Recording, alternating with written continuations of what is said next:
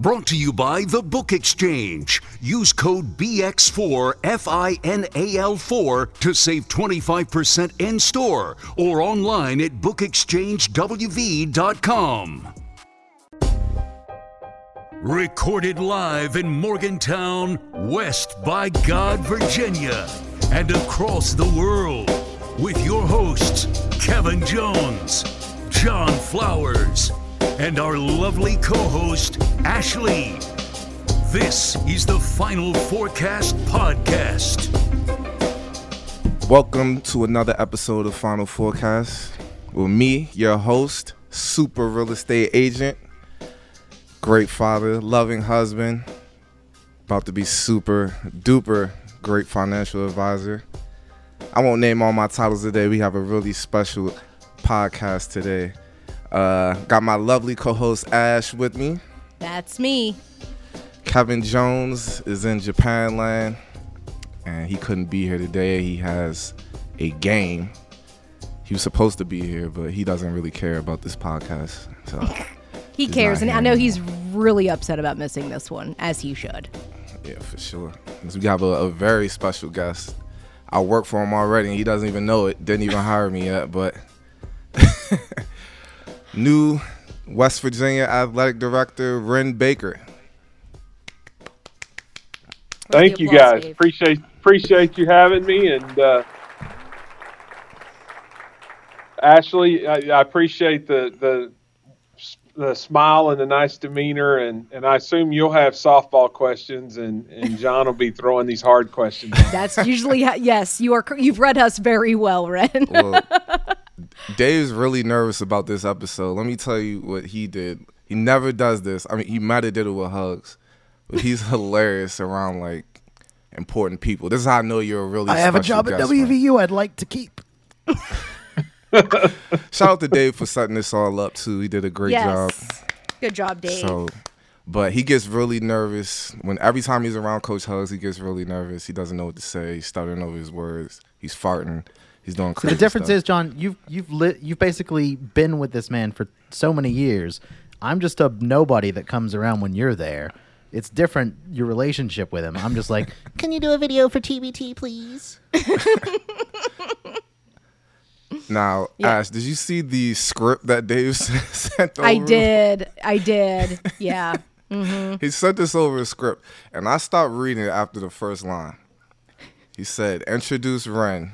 Introduce yourselves. Duh, that's podcasting 101, I would assume. It's a good question. Keep it up. He acts like this is your first podcast. Right. I mean, but this is where I stopped reading. He said, apologize for Kevin not being available. You know what? It's good that we keep the off-air stuff off air and don't like bore our guests with this stuff.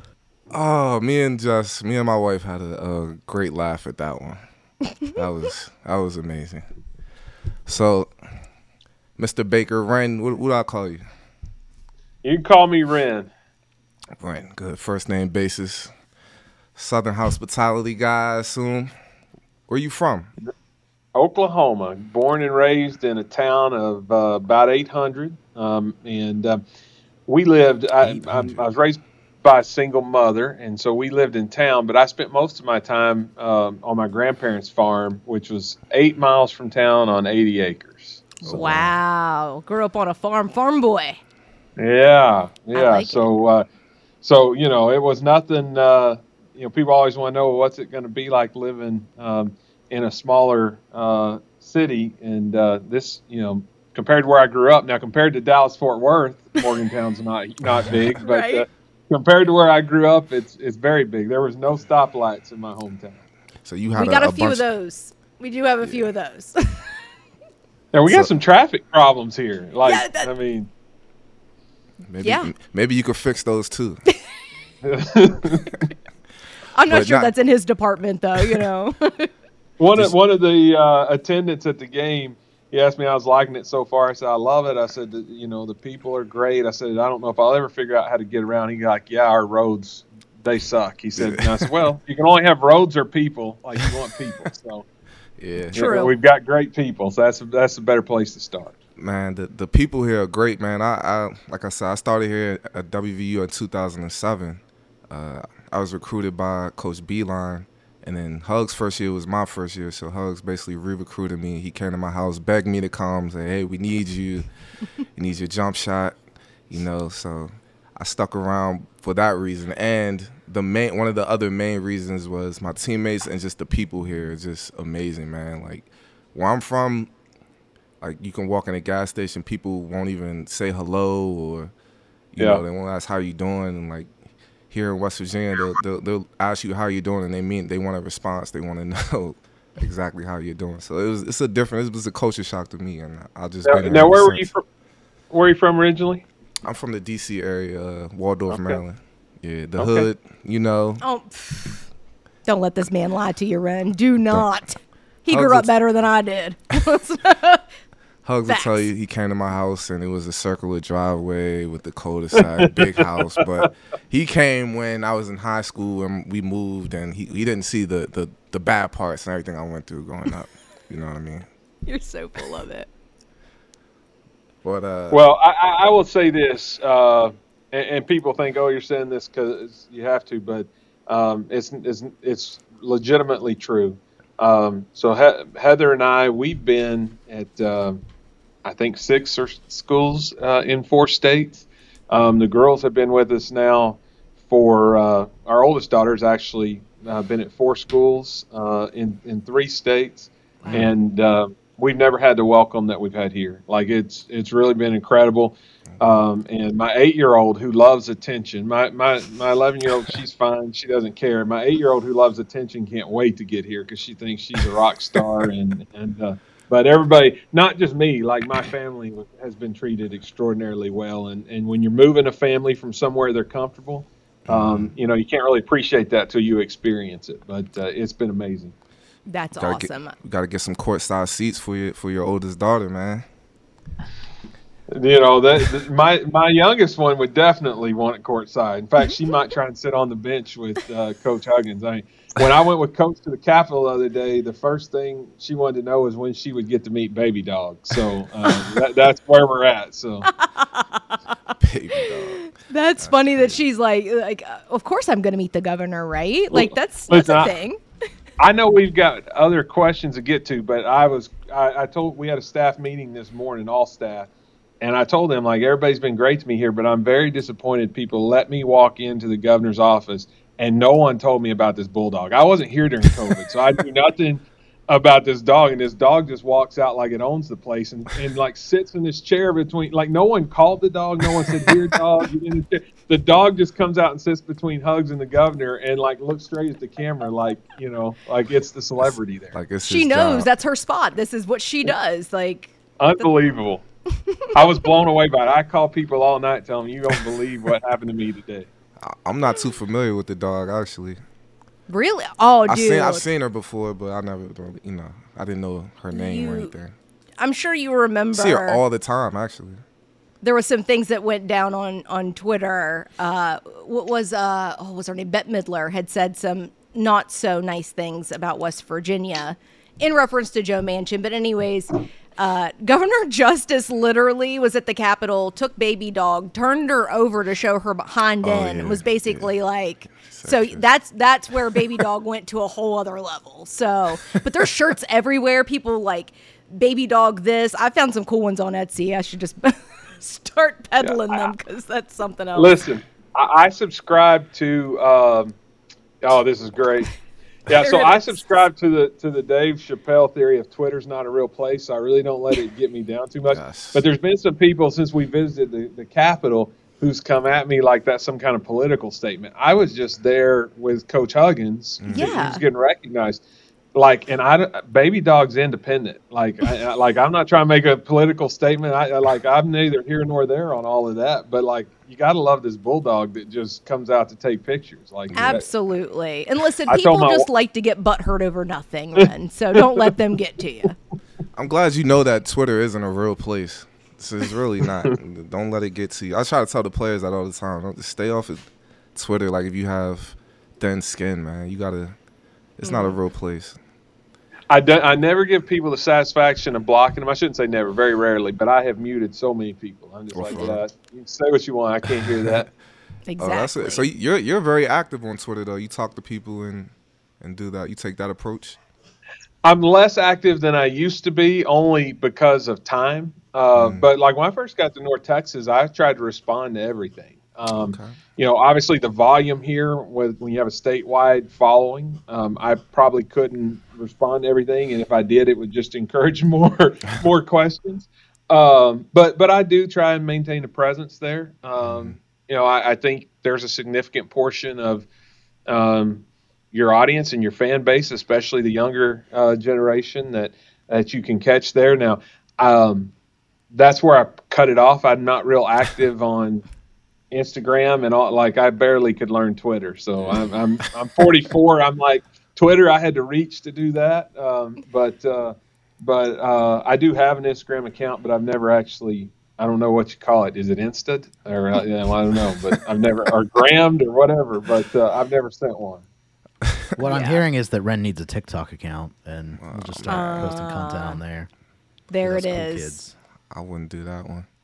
But yeah, Twitter can definitely be used as a tool, man. Just to be able to get a feel for how people feel in general. You know what I mean? But I interviewed for the AD job. I interviewed myself, but I didn't get the call up. So I just want to thank you for taking my job, Wren. I appreciate that, man. I'm sure I'll probably get fired at some point, and it'll be open again. Just keep your resume ready. I mean, you took. Go ahead. I'm sorry. I've always been able to beat the firing posse out of town so far. So I'm gonna try and keep that streak going. There we go. I think you're gonna be fine though. Already, you're a man of the people, clearly, by just agreeing to be on our podcast. So I think that says a lot about you. Right. Well, I've looked forward to this.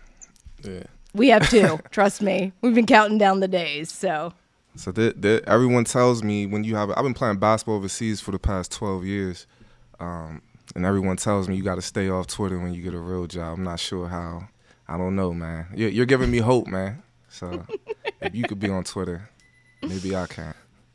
It's I think what's disappointing about it is, listen, fans, I say this all the time, the great thing about sports is normal people who have normal jobs. I mean, I've seen pastors lose their mind at games, on the officials, on whoever. Like, people just can lose it. And so fan is short for fanatical. So if you're going to be active on there, you have to not take that stuff personal. People are going to have hot takes and opinions. And I always tell people, like, listen, I watch games of teams I'm a fan of, and I yell at the TV, and I got lots of advice. But when it comes to WVU, I don't get to be emotional or overreactive in the heat of the moment. Right. It's part of the job to be thoughtful and analytical and deliberate, and really to shut the emotion part out of it. And so I think you can be active in those on social media as an athlete, as a coach, as a leader, provided that you understand that and you don't let that get to you. And it's easier said than done. I mean, if you're a kicker and you miss a kick that costs you the game, and you got to go and hear all these people saying every bad thing in the world about you when you're already at your lowest moment, that's tough. I will tell you, like, if we're going through a particularly tough stretch, I won't get on there. In fact, sometimes I'll delete the app off my phone so I'm not tempted to get on there. My grandfather used to say, both praise and criticism are poison pills if you digest too much of it. And that's true. So when times are good and everybody's telling you how great they are, and John, you know this as a former athlete, when times are bad and everybody's telling you how bad they are, really both of those things can mess with your mind. And so you always have to keep that in perspective. I mean, what I used to try to say is just never too high, never too low. You know what I mean? Just stay even. You don't want to get too big of a head. You don't want to be too hard on yourself. So you just got to stay even, man. So just switching. Hard to do. Yeah, it is. So hard. But I played in France. This guy's in Japan right now. Marcus Dove. He told me you were the GA for him at OSU. Was that his sign, the Dove? Yes. Every time he would make a shot, he would go down the court with doing the Dove sign. Oh, I love that. That's crazy. So he was just ecstatic about how you came from where you came from. Like, how long ago was that? Were you the GA? He was kind of like an OG to me. We played on different teams, but he really put me on game about playing overseas and making my way through that stuff. So. Yeah, I was at Oklahoma State from '01 to '05. So I actually started. I mentioned, I grew up. My raised by a single mom, and so when I got ready to go to college, I wasn't a good enough athlete to go anywhere I could athletically. So, but I was a good student, and I had taken the ACT as a freshman, did really well on it, and so my counselor pulled me in and said, hey, you made a really good score for a freshman. You got 3 years, and if you can raise your score a few points, you can get a full ride scholarship. Nice. And so I kind of focused in on that and was able to get some scholarships and ultimately went to Southeastern Oklahoma State, a small regional university in Oklahoma, probably about like Fairmont State. Mm-hmm. I always tell people, me, Reba McEntire, and Dennis Rodman. That's a pretty broad alumni base right there. So that's crazy though for such a small school. I mean, yeah, really.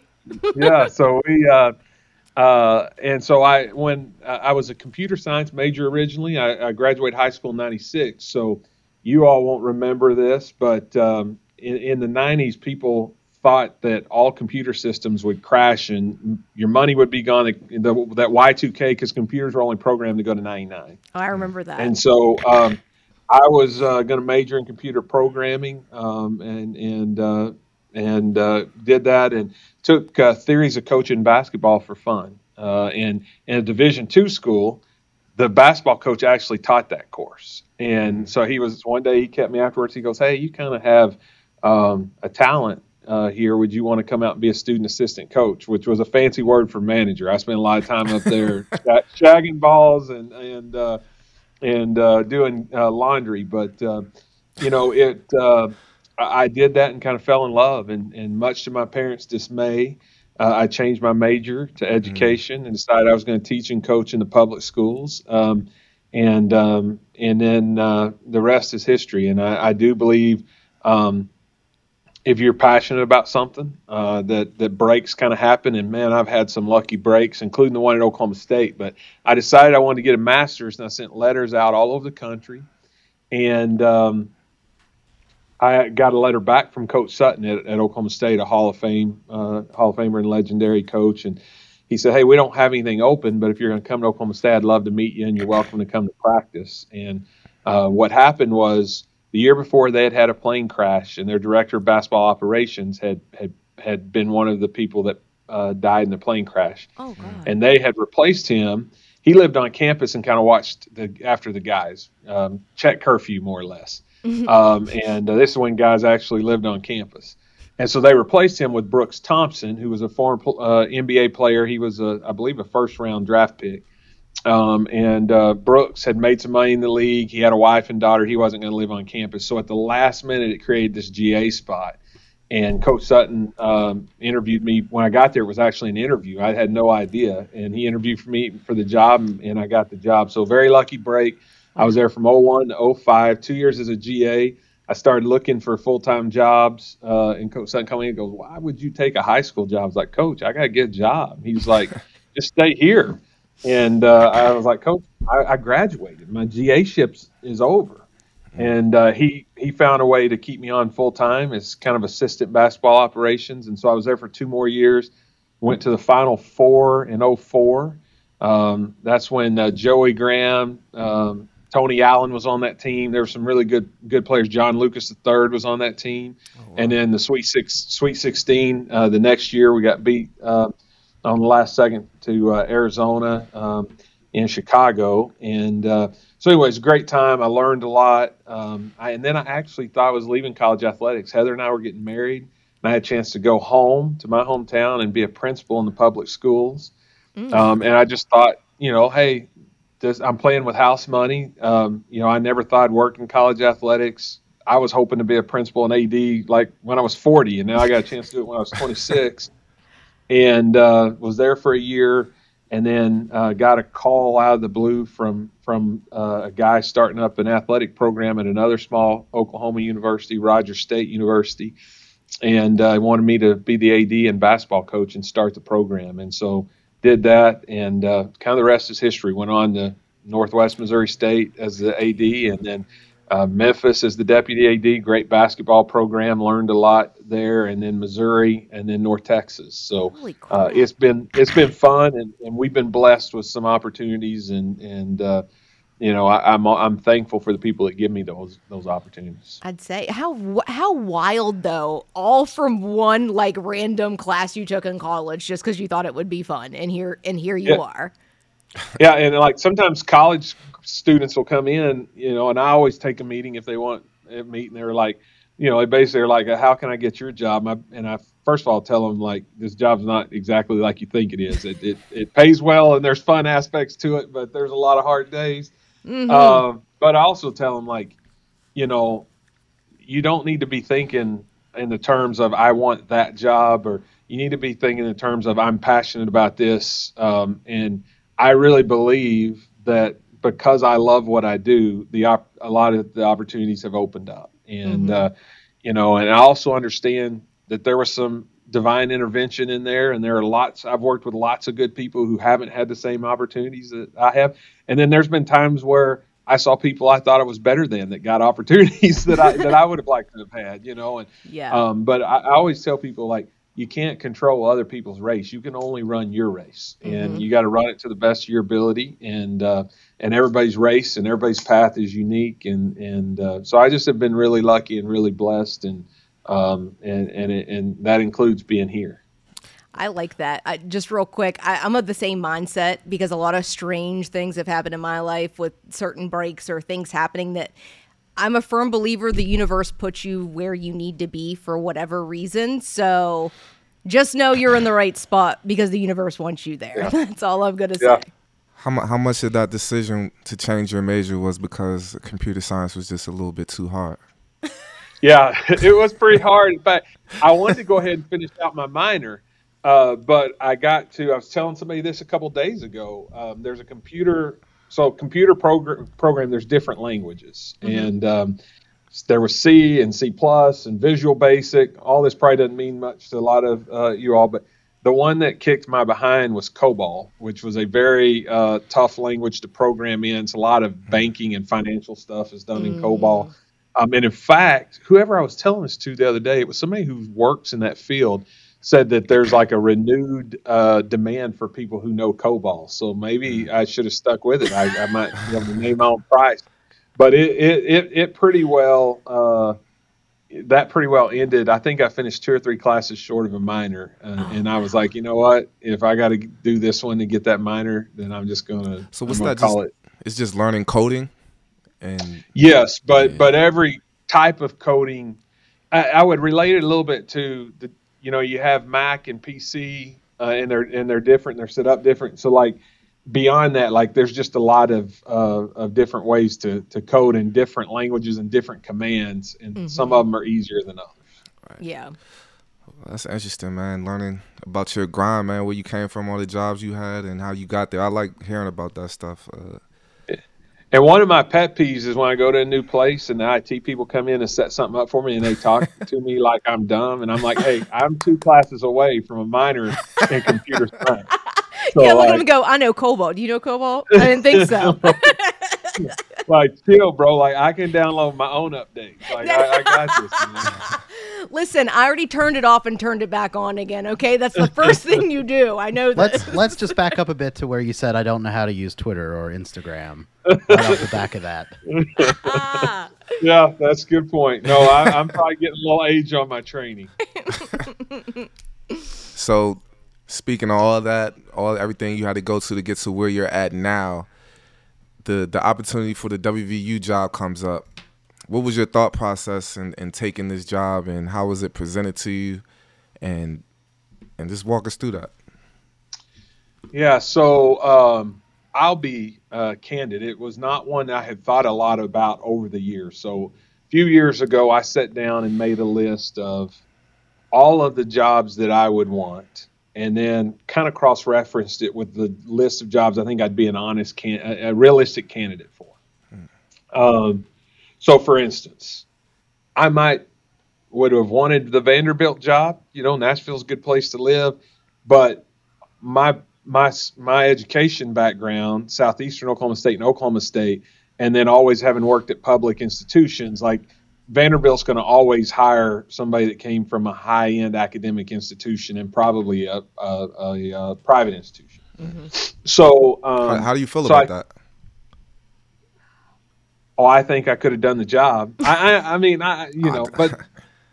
like, you may not love it, but like I've always tried to be realistic about things, and I'm sure that Vanderbilt probably thinks only somebody who's been at a high-end academic understands that academics comes first, and that they're not win at all costs. They probably use things a different perspective. Mm-hmm. But I feel like within reason, you could put me anywhere and I'll figure it out if you just give me a little bit of time, because I'm gonna, and that's one of the things in this interview process. Even I told them, I said, my commitment to you is by the time we get 6 months into this, no one's gonna see me as an outsider. Like, I'm going to immerse myself in becoming a West Virginian and a Mountaineer. And I said, I have confidence I can do that, because like I did it in Memphis, I did it at North Texas, like I'm just going to do that. So when the call come for the job, it was from a search firm, and it was within a day or two, after Shane was leaving. And so the first question was, would you have interest in West Virginia? And I said, well, I definitely would have interest in learning a lot more, because I don't know a ton. And so he talked to me initially about kind of the job and what they were looking for and what the profile was. And he was like, he said, listen, as they were ticking off the qualifications that they're looking for, he said, you fit all of them. And so what are they looking for, though? That's what I want to know. Yeah. Can you tell us? This isn't an interview. This is just a conversation. You know what I mean? Yeah. You're not in the hot seat. This isn't Tony Caridi or any of those. No, I think, I'm trying to recall that exact conversation, but they definitely want somebody with fundraising background, somebody who they said is a people person. They said you raised a lot of money. Yeah, who understands who was external focused, right? Marketing, ticketing, community based. I think they wanted somebody with a track record of being able to work with coaches. Mm-hmm. I think the fact that I coached a little bit really helped. There's not a lot of administrators that have that background, and they had called around and they knew my relationship with the coaches that had worked for me, and the coaches that I had hired. And so I think those things helped. I think the fact that I even though I wasn't from here, I've worked a lot at more rural institutions and land grant institutions, I think was a big part of it. And so, So as we talked, I became more interested and actually called some people that I knew that had worked here and just said, hey, what's it like to live there? What's it like to raise a family there? I got 2 girls and a wife, and everybody that I talked to said, they really loved living here. Now, I didn't talk to a single person. Call me crazy, but you just described me, community person. I knew you were going to say that. Deal with coaches. So I really don't understand why I didn't get the call. 2 daughters and a wife too. 2 daughters and a wife. Maybe they love you so much they didn't want to put you through. There it is. You're absolutely right. And that's what I was going to get to, though. Like, it's looking at the job and looking at the state that West Virginia athletics is in right now. That you didn't second guess taking this job, or was you just like, that's a lot of money, I'm just take it anyway? Yeah, so I had opportunities to take similar jobs. And we were within 3 hours of all of our family there. North Texas was extremely good to me. I was there 6 years. I think when I left, I was on my 4th contract. So, I mean, they were very aggressive to keep me there. I think I still had 8 years left on that contract. Oh, so, wow. I felt like it was time. So North Texas was moving to the American. So I felt like they had put so much into me, and there was a certain loyalty that I wanted to get them to a certain place, and I felt at peace about the timing of this. Heather's father passed away a little over a year ago. She was very close to him. She's the baby girl of she has two brothers, full brothers, a half sister, and then 3 step siblings, and she was the baby. So her and her dad were very close, and so that probably allowed us to consider a little bit more. But really, it come down to Heather. Like she's always said she'll go wherever I want to go, but I've always kind of given her a veto, and probably hid behind that a little bit because I was pretty comfortable in North Texas. And she was actually pretty, from the start, pretty open on this one, and she knew a couple people that had lived here. And so, she's excited about it. Now there's, certainly some anxiety that comes with moving too, but, I think this is one of the first ones that really, that opened up for us that the whole family was like, you know what, we think this is one, Dad, you should look at. So, you even got the girls' opinion? Yeah, no, the 8-year-old is very excited. The 11-year-old is just very quiet. But we've had a big breakthrough the last few days. So when we came here, they give the girls a lot of West Virginia gear. Nice. And I noticed probably a few days later, like the little one was wearing all of hers, and I had not seen the oldest daughter wear any. Oh. And so I told my wife, I said, I think we got a quiet protest going on here. But it was college day at school, and my oldest one, they both wore their West Virginia gear, not their North Texas gear. So that was a big win, and so I think we've overcome that hurdle. Nice. Now, Wren, maybe you can give me some marital advice, man. How do you get your wife to just go along with everything you say? I mean, not with everything you say, but the move. Like I'm stepping into the real world, the workforce. So you're not home right now. It's 7:30 at night. Did she ever say, "Hey, man, how do you balance the work and life and at home life?" You know what I mean? Family. Well, I've had people in this industry ask me that before. Like, how did I get Heather to be the way she is? And I married a good country Oklahoma girl, so there's part of that was just there. But what I do with my family is, and Heather and I made this deal a long time ago. So when I was at Rogers State and we didn't have kids yet, I was doing a basketball coaching search. And I was in the garage on the phone. I'd been on the phone. It was my first big coaching search. And so I'd been on the phone nonstop, until 10, 11 o'clock at night. And I was in the kitchen and I heard like the biggest noise from the garage. And I'm like, what in the world?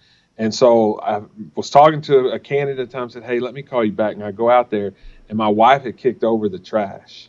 And my wife is not like, I can count on one hand the times I've seen her visibly show anger in our married lives. Mm-hmm. And I was like, what is wrong? And she was like, I would rather you not come home than to come home and just be on the phone all night. And like, it's like you're here, but you're not here. And so looking back on that, like I've gotten to where I can't control the hours, right? Like there's times where I've got to work, but when I am with them, I'm with them. And I try to be emotionally and mentally present, and outside of the president or one of our head coaches calling me with something important. Like I don't take calls from buddies. I don't, I'll just text and say I'm with the family, and once they go to bed, cause I'm kind of a night owl, I'll try to hit people back. But, I think that we just kind of reached a deal where she accepts the hours, and I accept that when I have a choice, that the choice is them.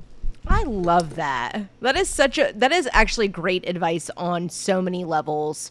If you're with your family, be present. And there's a time for work, but there's also time for family. Like, I think more people need to learn that. I definitely need to learn that for sure. But yeah, because like when your kids are in school during the day, or you got, but now, like, and my oldest daughter, I struggle with her with this because she loves to just kind of be by herself in her room on her computer or her iPad, and I'm like, no, you got to kick it with the family, like, bring it out. But I think it is important, and we travel a lot together. If at North Texas, Conference USA had a lot of early bowl ties, And when they would ask us what bowls you want, I always wanted an early one because that way I could finish the bowl and take my family somewhere for a few days, during the holidays. And so we do love to travel. We've been a lot of places, and that's one of the exciting things about here. We'll get to go to John's neighborhood. Hopefully, I'll be. But we're going to get to see some places that I've gotten to see because I've traveled with work, but my kids have never really spent time out this. It's definitely a blessing, man. And I got 2 daughters myself, so I'm going to be coming to you for advice on on the different stages and different ages and middle school, high school, boyfriends, all that stuff. I need all the help I can get. When you come see me, I keep the books that have been the most meaningful for me. I buy like a dozen copies at a time, and that way. So here's a book that I'll have for you. It's called Strong Fathers, Strong Daughters, and it's by Meg Meeker. Now, it's kind of a scare you to death book because it just basically talks about how much your relationship with your daughters affects them for the rest of their life. 100%. As a girl, I can honestly tell you 150%. That is so true.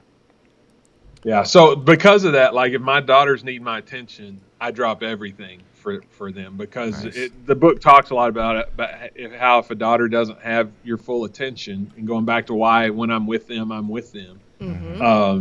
like the impact that has on them throughout life. You're listening to the official podcast of Best Virginia. So coming in, you see the football team, Ashes. She's always pissed about the football team. She's a real person, too, not just on Twitter. Yeah. So you see the football team struggling, the basketball team struggling. And those are really the big money makers in the state, How do you plan on changing anything or fixing that if you're going to fix it at all? Do you think anything needs to be fixed? Yeah, so one, I saw it as encouraging only from that the perspective of you look at the history, and certainly our average season average record is exceeding where we're at right now. So coming in, you're like, okay, well, I know we can elevate this program because historically it's been elevated, right? And so and that was part of the evaluation process. And I talked to a lot of coaches that knew the program that either were here or are here that I've worked with before, and just said, can you win there?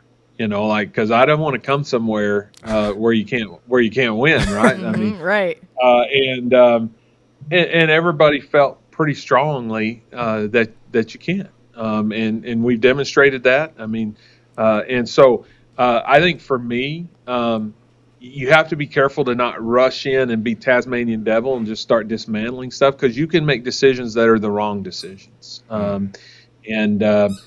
And so, I'm spending a lot of time around the programs. I mean, I've traveled with men's basketball already to 2 games, and we'll probably go to at least a couple more. I'll try to go with women's basketball a time or two.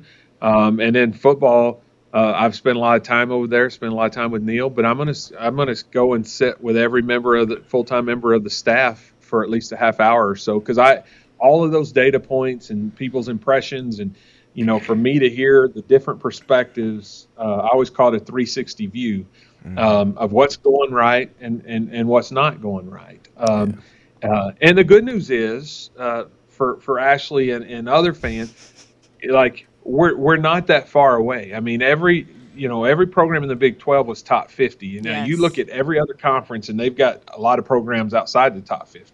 Even the SEC has, without calling names, but there was 2 or 3 programs that, that we would beat unquestionably. And so, you look at Pitt as an example. I mean, analytically, whatever analytic you want to look at, besides win-loss, our teams are very similar, and we saw that playing them on the road and one play away in overtime. Yet they finished 9-4. Now, we are not going to change over, what conference we play in, nor the quality of the rest of the team. So, but it lets you know you're not that far away, and we've got to figure out those little things and sometimes it's silos. Sometimes that communication is not there. You know, John knows this as a former athlete.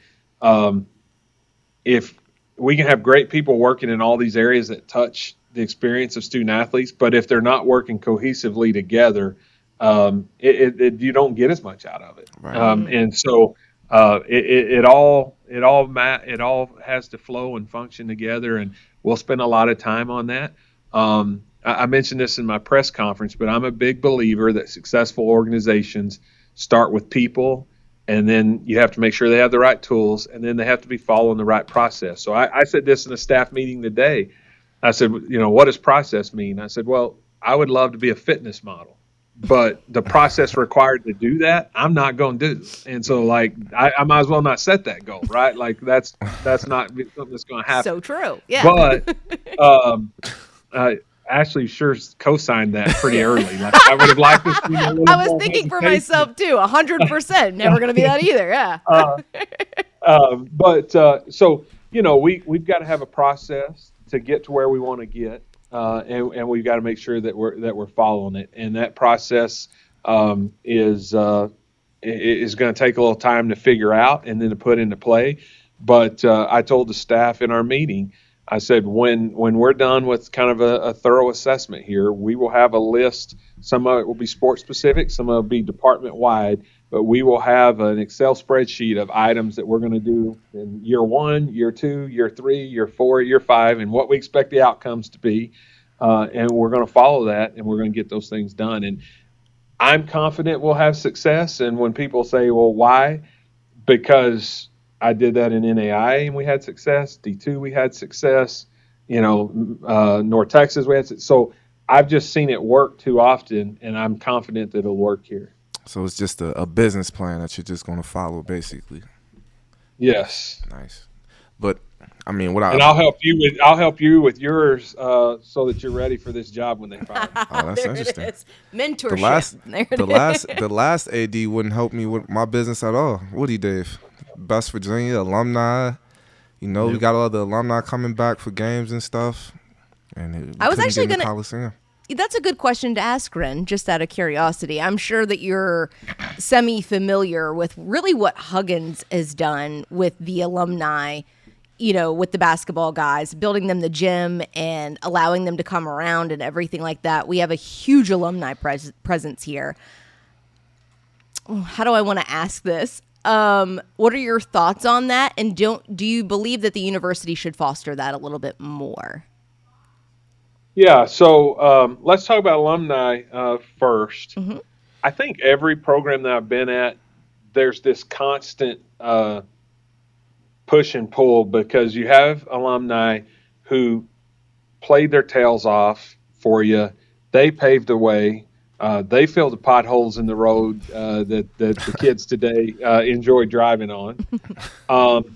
But you take a school like West Virginia, where we have a bottom third of the league budget. You're stressing so hard to fund what you have to fund to stay competitive today, that you're constantly, every decision's connected. And everywhere where you might spend $1 here, that's $1 there you can't spend. So, like I've seen some of the questions that have come in on, moving more students down low. Well, that's great. I would love to have more students down low, but every paying fan that you move up, that's money that's gone. Right. And so, like, where's that money going to come from? And are we going to cut what we're spending? And so that's why I always try and educate people that just throw out random, well, you ought to do this, you ought to do that. Well, everything's I don't get to look at these as one-offs and make one decision. Like, they're all interconnected. And it's all a revenue and expense game. So back to alumni, I think you have to treat them well and build those relationships, because they're ambassadors for your program. Mm-hmm. And, let's take John. I'm sure John still follows high school ball back where he's from, probably knows people who are coaching now, probably knows people who are involved with AAU programs now. So John feeling like this is a place that respects and takes care of its alumni is helpful for us. And you multiply that by all of the sports we have and all the alumni have. And it's really important that you have a connection and that you show them appreciation. And there are things that you can do that I'll give you an example. At North Texas, for instance. So even though they may all play other sports, because football is on Saturdays, football is the big reunion point for most of your alumni coming in, because they move off. And so they were, we went in with a corporate tailgate that was the largest corporate tailgate as an athletic department, because we started having all these coaches wanting to do one-off tailgates. We said, you know what, we're going to throw a big party and we're going to subsidize this. And I don't remember exactly what we give them, but we give them enough that alumni could go for free, our athletic alumni. All they had to do was be a member of our Letter Winners Association, which was like $20 a year or something. It was like next to nothing. Oh, wow. So they didn't have to pay that day anything. They just had to be there, and then we give them discounted tickets. And, we tried to be fair about some pregame field access. All those foreign players that come back all want to be on the field, and you can only let so many people down there. So true, pregame, yeah. you can let more people down there. Right. And so, that was a little thing that cost us some money, but we were able to impact a lot of alumni, and they felt really good and really valued for a minimal amount of money. And the corporate tailgate that we went in, they loved it, because they recognized all those players, and they had all those memories, and they got pictures and all those things. And so, I think there are ways to find wins like that to show that appreciation. When you look at TBT, and those teams, so we started a team recently in North Texas, and there was a couple of former alums. They did a great job of getting the team started. They raised a lot of money. They actually came to me first and asked if I was okay with them going to some of our best donors. I said, yeah, go to them. What you're going to do is not going to affect us. Like that, There you go, John. Music to our ears. And so I wrote them a check. Oh, wow. For, it wasn't big money, but Heather and I supported their efforts, and connected them with a couple of people that we thought would support them that maybe wasn't on their radar screen. And it was JJ and DJ, and they were recent alums and great guys. And North Texas had a great first year in the TBT. I can't remember where they finished up, but they won a couple of games. And so probably because they had support, and it was good support. They felt good about it. Yeah. And so we didn't get a chance to host because we're a first year team, but we were having conversations around hosting. Now, philosophically, let's take TBT out for a sec. I think we ought to be chasing all kinds of outside events. It's good for us to bring people to our venues. They may come back for games and pay us. And there's ancillary revenues, parking, concession, whatever, anytime you can host something. And we have a revenue crisis right now. And so we need to chase any revenue that we can. I mean, we need to be hosting wedding receptions and, whatever we can host, we need to be getting people in here to host it. I never thought about that one, a wedding reception. That's the only thing you said that I haven't said was a wedding reception. So you think outside the box. But let me just tell you, for the summertime, we don't have air conditioning in the Coliseum. No, yeah. And so I was going to get to that. So that's a problem, and this is like cooling the Coliseum's not like cooling your house, right? Like that's a hundreds of thousands of dollar problem, not a $5,000 problem. Like my air conditioning in Texas went out a year or so ago.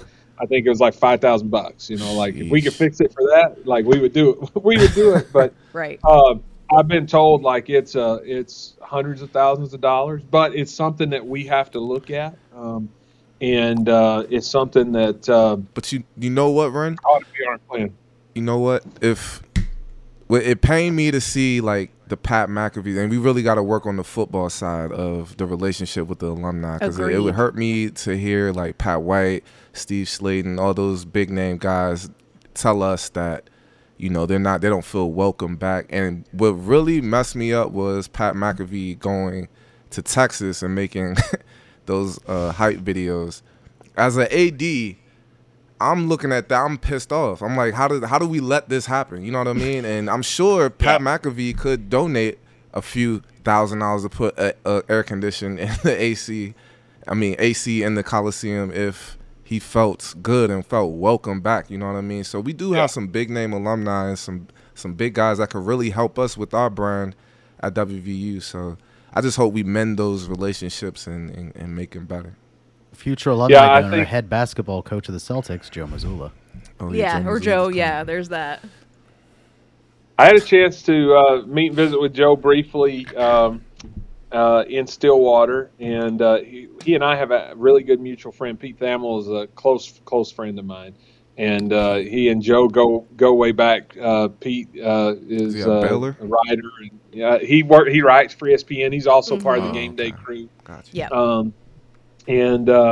So anyway, him and Joe connected way back somehow, and so he actually had connected me with Joe almost right after I got the job, and so we had a chance to meet there in Stillwater. And I'm gonna try and go up and see a Celtics game, but listen, you have to listen, and hear why those feelings are there. And then just try and fix them. And most of the time, it comes down to listening to hear and not just fake listening, and then being able to communicate. And you have to build bridges to your past if you want the future to be as good. I mean, that's the bottom line. And now, have you ever heard of requests from alumni? You like, that's just ridiculous. We're not doing that. You're because it happens. I've had people that think that they should get free season tickets, and it's like, well, I hear you. You played here. You gave us a lot of good minutes. I'm for discounting some tickets for you on a single game. I don't mind to give you free tickets, but free season tickets,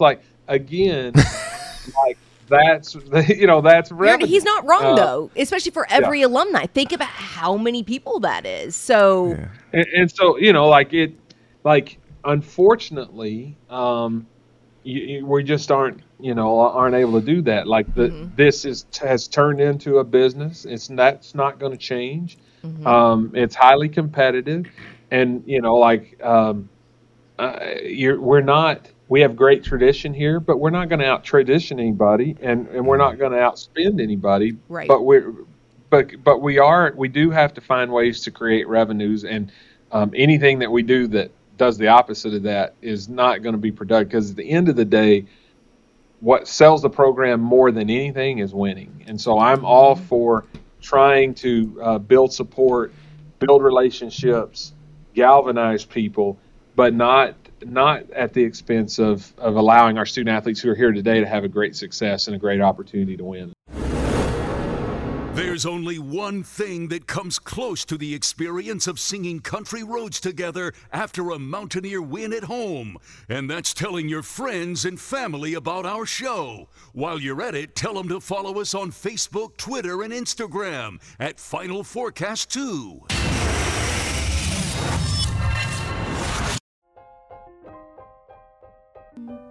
this is the end of part 1 of our 2-part episode with new WVU Athletic Director Wren Baker. Let us know you're listening. Make sure you check out part 2 when it drops.